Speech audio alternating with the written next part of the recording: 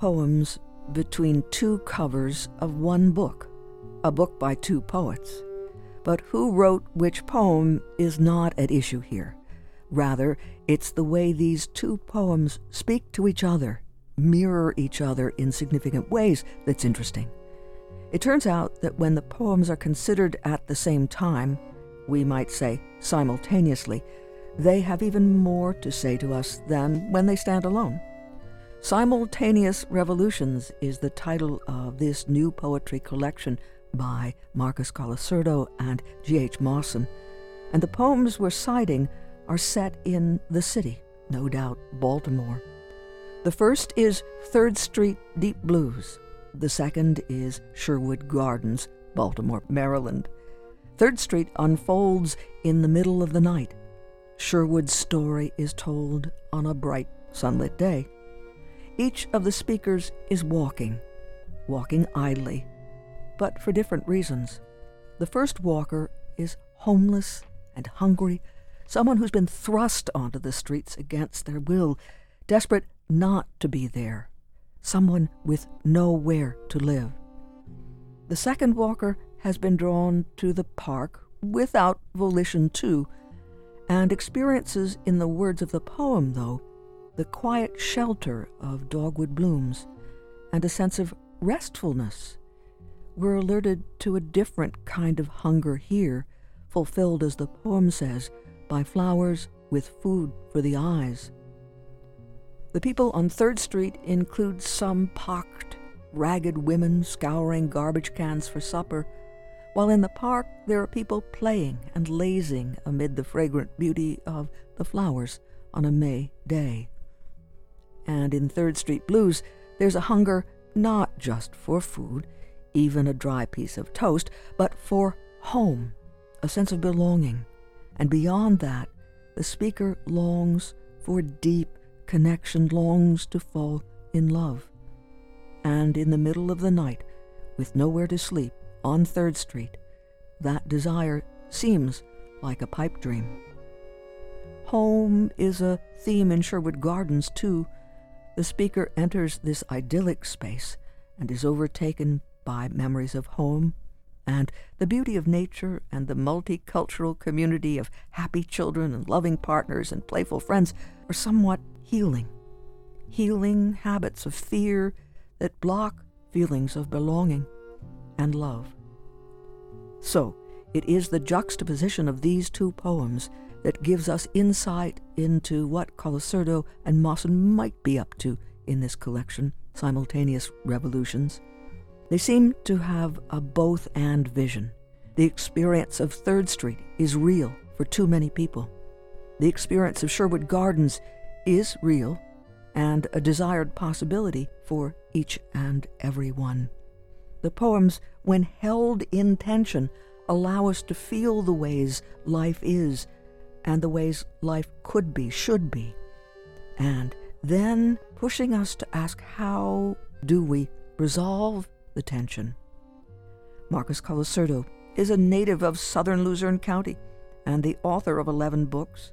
We had a chance to speak by phone with him in anticipation of a spoken word performance and book release Saturday, May 22nd in the evening at the Hazleton Art League. And we began by talking about what kinds of things he has spent his time in developing. I was born in Hazleton, born and raised here, and lived here for the first 22 years of my life before I traveled west to California. And been gone for a while, living in Los Angeles and for quite some time in Baltimore as well. And after my daddy died, I came back and kind of helped put the house in order with my mother and finished up schooling at Bloomsburg and then back and forth to Baltimore. And I'm kind of up here part-time and in Maryland part-time currently. So one of the things I do up here is I've founded and help operate a Soul Kitchen, which is a free community meals program for needy folks. So we started that in 2013. We've done about 10,000 meals so far in Hazleton. And previous to that, I founded one in Baltimore, which both of them are still operating. In Baltimore, we founded in 2010. So it's part of what I do back and forth. is help feed people who need food in these times. And seems like always. So I'm going to be doing a reading at the Hazelton Art League on May 22nd, a book release and spoken word performance of this new book, Simultaneous Revolutions, on PM Press, just released. We've talked about it before, Marcus, but you do have a sense of feeding people in the literal sense, helping people survive. But I've had a sense when we've talked before that you feel that poetry and the arts, music particularly, you're very fond of music, that's almost as essential.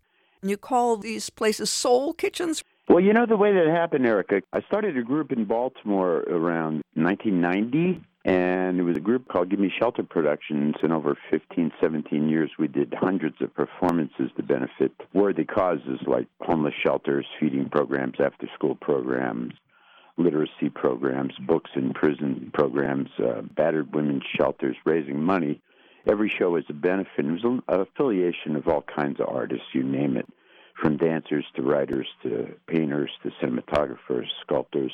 And on the streets reading poetry in front of a homeless shelter one windy December afternoon in Baltimore, Maryland, and this is like 1991, I realized that words were not enough, that there were people, homeless people, listening very intently to the words that we were intoning, but they were also in need of food. So it occurred to me that the two things could dovetail. And there's nourishment of the soul and there's nourishment of the body, and those things need to dance together. So I formed that organization, and out of that later grew the Soul Kitchens. So it was a remarkable organization. It's not one I've seen before, that many, many, many artists would come together and check their ego at the door and perform without payment ever, but perform benefits for folks who are, hammered by this society, who are really in need. So we did many, many, many shows, and I distilled the Soul Kitchen out of that, in particular places for food distribution and sit-down meals, and that fellowship of, as Bertolt Brecht said, the share of food is the share of the soul. So that evolved into the Soul Kitchen as well. What started you on the writing path? Were you a reader first and then a writer? Were you a little guy, Marcus, running around and writing little poems and stuff? The little guy Marcus discovered the Hazelton Public Library at 9 years old and fell in love with books. You were drawn to everything. You read about whales and you read poems and everything? Yeah, right. Everything from geography, which was fascinating, to Galway Kinnell, the great poet. And I was literally astonished. Here's a world of books, and they're all free. You can actually check them out and take them. And to this day forward, I have nothing but respect for libraries. I mean, one of the great institutions in the world are libraries. So that it opened a whole new world for me, Erica. You've been writing for all those years and publishing as well, but you have been writing with a partner. So introduce us to G.H.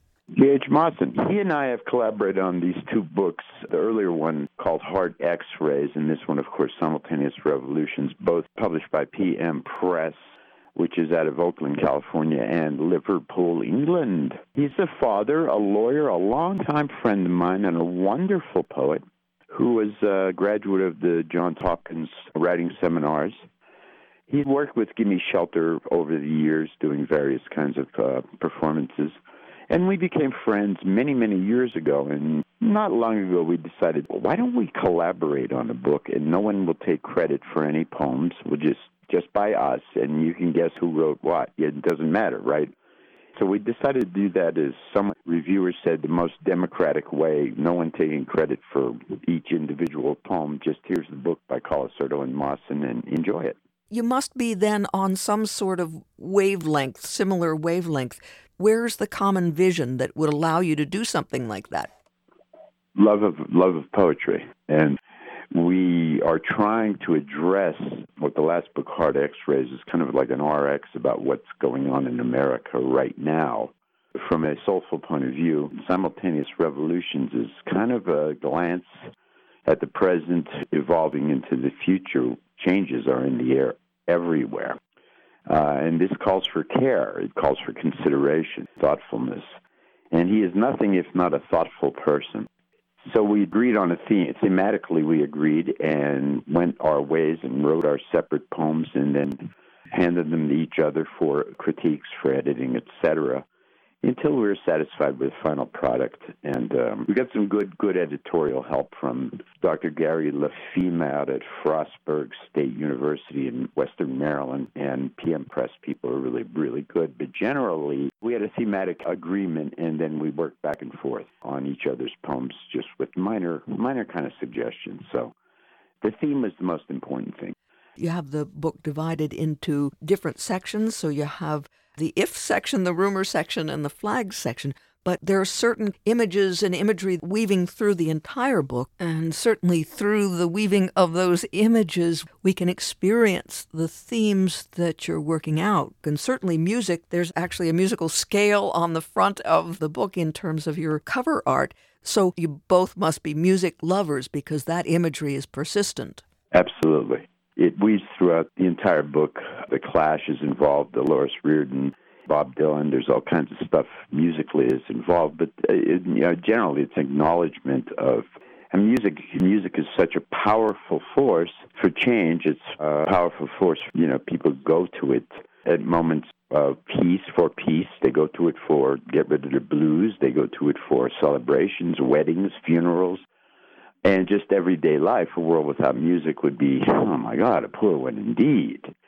But it's been part and parcel of what energizes people, something about the commonality, something in common all cultures have, is they have their music. And music is often the least censored form, and in some ways the most accessible form for just everyday people. You know what I mean? But also, Marcus, it's not just when you're specifically referring to the harmonica or the blues, it's that the writing is musical. Thank you for saying that. I really appreciate you saying that, and I think that it's really interesting to hear that from an objective voice, from you, especially, whom I respect greatly. To say the writing is musical just kind of swells my heart, Erica. Thank you.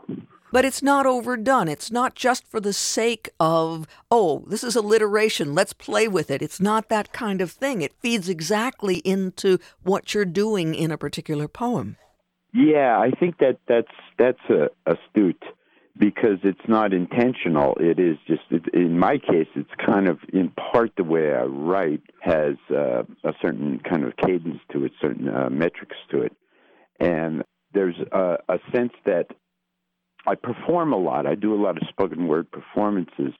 So some of the poems have a little bit of an eye toward how they will be projected into a microphone on a stage and how it carries through. Because some of the poems are a little longer. Some of them, are very short, but some of them are a little longer. But sometimes what can carry thought is musicality. There are poems, I think, that are primarily meant to be read in, say, your easy chair or your bed, kind of to yourself.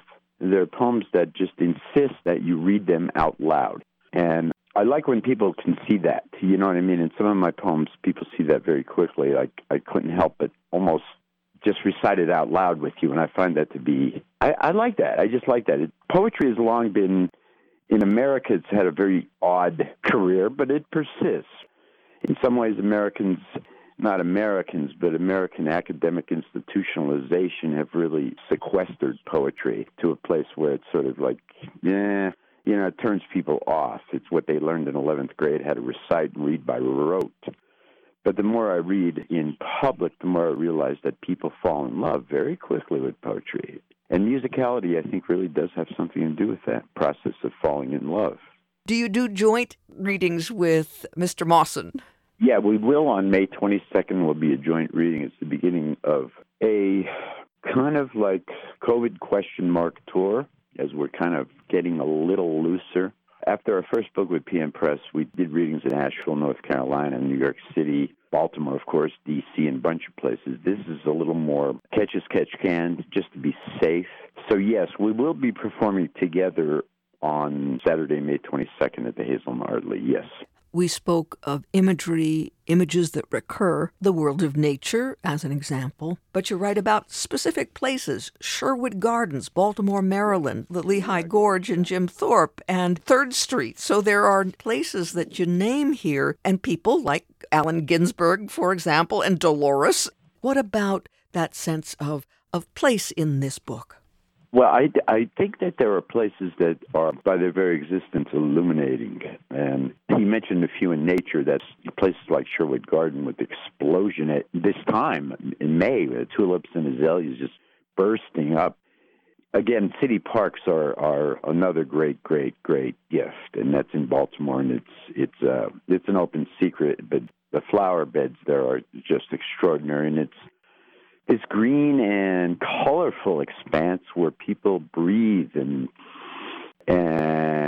fall in love with the beauty of the place and the change of season. So for me, that's an inspiring place. When I got news that my mother died, I spent much time there healing myself among the azaleas and dogwood and tulips and roses. As for Lehigh Gorge, you know as well as I do the history of this area and the tanning that went on and the coal mining, of course, that went on, and the carving of the gorge, that ancient kind of glacial formations, and the carving out of the mountains by the Lehigh River is it takes your breath away. And that whole area from, say, Whitehaven down to Glenanoco Falls, Jim Thorpe, and all of that is it's good to see people using those trails. There's something rejuvenating about being out there in wildness, in the wilderness, and history whispers there. And it whispers through the birds, it whispers through the rhododendron, it whispers through the rush of the Lehigh River. It's just, it takes you out of yourself, makes you bigger and smaller at the same time, which I find, yeah. If we're at home and we've got the book, you all give us help or prompts on the page for how you might hear it or how you might speak it in terms of using paragraphs and capital letters and different typeface in a way that makes it feel like we're not just reading a straight, formal poem. Yeah. I don't think poetry needs to be a puzzle. I think poetry is perhaps the deepest parts of the chambers of the heart of the poet, speaking to him or herself and also to any ears that will hear. I don't think poetry is meant to be locked up in a dusty attic and stashed away. I think that why do people express themselves? To be heard, or to speak to themselves, to make sense of life, to find faith, to answer questions that are timeless, to at least approach the gates of an answer of timeless questions. Prompts, talking about prompts, some of the poems kind of have secret sort of ways of reading them in this book. With the capitalization, you could kind of read the capitalized letters as little poems within the poems. So it's just kind of it's a nice little thing that happens every now and then throughout simultaneous revolutions. And that would be Greg's thing. Yes, he does that well. GH does that well. And also, we can't help but note when we see something like a section titled Flags and Tyrants, Liberté, those sorts of things in the title, there are strong poems about what you had talked about before, and that's social matters, political matters. Yes, those things are definitely addressed. There's a group of haiku in there, Liberté haiku, that speak in the 575 syllabic tradition of haiku about murders of unarmed black folks in the streets of America, which seem to go on and on and on. Poems about the environment, poems about homelessness. Haiku is just addressing in not a propagandistic way, but in a human way, addressing some injustices, things that are really out of balance in this country. So that is part of this book, certainly. Since you talked about it and it had a connection with you in helping you heal from your mom's passing, and since we are in May and you spoke beautifully about azaleas and dogwood and tulips and they're all out there now, could you turn to page 12 and read Sherwood Gardens for us? I would indeed.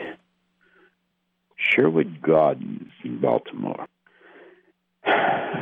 It's not that you go looking for it in the early May afternoon with flowers that draw you, graceful curves of the yellow tulips, anticipation of azaleas about to burst, quiet shelter of dogwood blooms, restfulness that brought you to your sunny slow walk through generous oxygen, among many others lying down, playing catch, nuzzling lazy conversations, plus a few like you who saunter, eyes making love to colors, peaked ears and perked nostrils, plus some in turbans, some in dreads, some in diapers, some in skirts, some in blue jeans, some in work boots.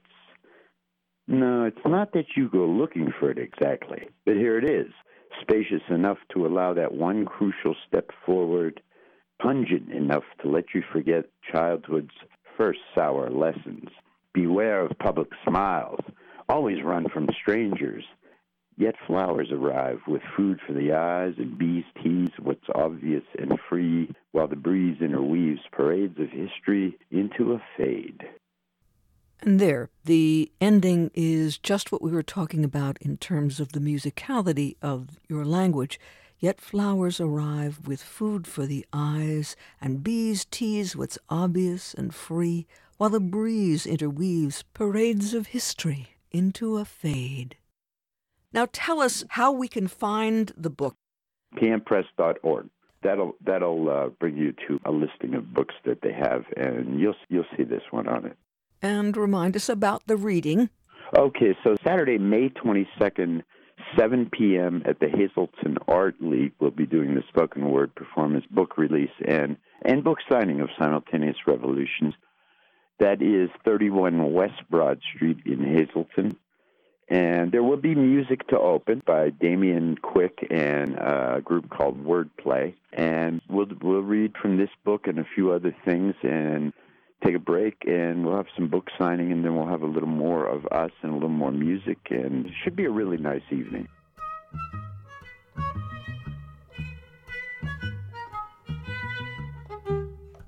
Author Marcus Colasurdo of Hazleton, speaking with us about Simultaneous Revolutions, Poems, a book by Marcus and G.H. Mawson, M-O-S-S-O-N, that has just been released by PM Press. There will be a spoken word performance and book release Saturday, May 22nd at 7 in the evening at the Hazleton Art League, 31 West Broad Street. Social distancing is required. Music by Wordplay. How appropriate is that? Damien Quick and Wordplay. And again, a book signing too. Simultaneous Revolutions, Poems by Marcus Colasurdo and G.H. Mawson, released by PM Press. For more information, pmpress.org, pmpress.org. Again, you're invited to spoken word performance and book release Saturday, May 22nd at 7 in the evening at the Hazleton Art League, 31 West Broad Street in downtown Hazleton. G.H. Mawson will be there. And for more information on the web, pmpress.org, pmpress.org, and hazeltonartleague.org, hazeltonartleague.org. There's a map, and you can find your way to the Hazleton Art League. Music by Wordplay, Damien Quick's band, and you can meet Marcus and G.H. Mawson and hear them perform their work. And Marcus, his name is spelled M-A-R-C-U-S, and it's Colasurdo, C-O-L-A-S-U-R-D-O. Marcus Colasurdo and G.H. Mawson. The book is Simultaneous Revolutions.